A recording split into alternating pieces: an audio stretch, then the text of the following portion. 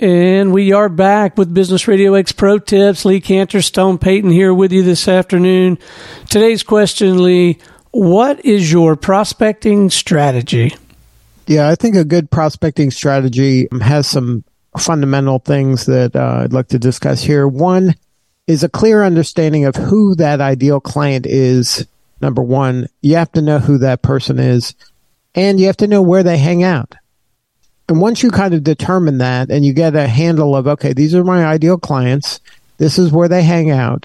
Now I have to come up with some sort of elegant and effective way to meet them in order to build a relationship.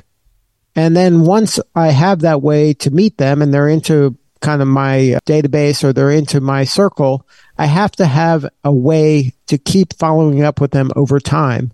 And there's so many automated solutions to that. And then once you have that going, and they become a client, you have to figure out a way to get referrals and or testimonials from them as well. So if you have a prospecting strategy that gives you that clear understanding of your ideal client, you identify where they hang out, you have a way to communicate with them in order to build a relationship, and then you have a way to move them into sharing their success with other people and or helping you get referrals, then I think you have the fundamentals of a good prospecting strategy.